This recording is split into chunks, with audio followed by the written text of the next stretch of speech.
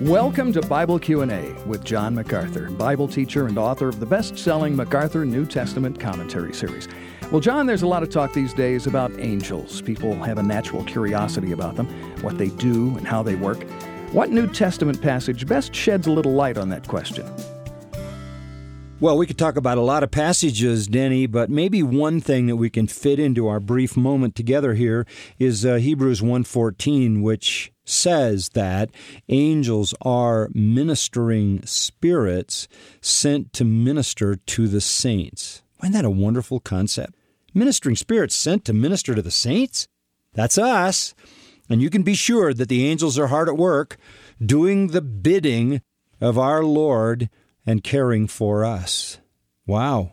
In fact, our Lord suggested to us in the Gospel of Matthew that the Father and the angels are in perfect harmony together in heaven, and the angels are always watching the Father's face. And when the Father's face demonstrates concern for any of His own, they're sent on behalf of those about whom He's concerned.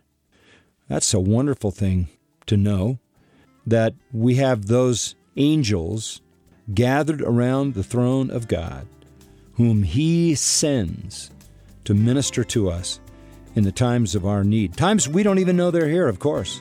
That's why Hebrews says we entertain angels like Abraham did, unaware. What a great promise that the very hosts of heaven serve our needs as members of His kingdom. This is Bible Q&A with John MacArthur. If you'd like more information about John's New Testament commentaries, go to MacArthurCommentaries.com.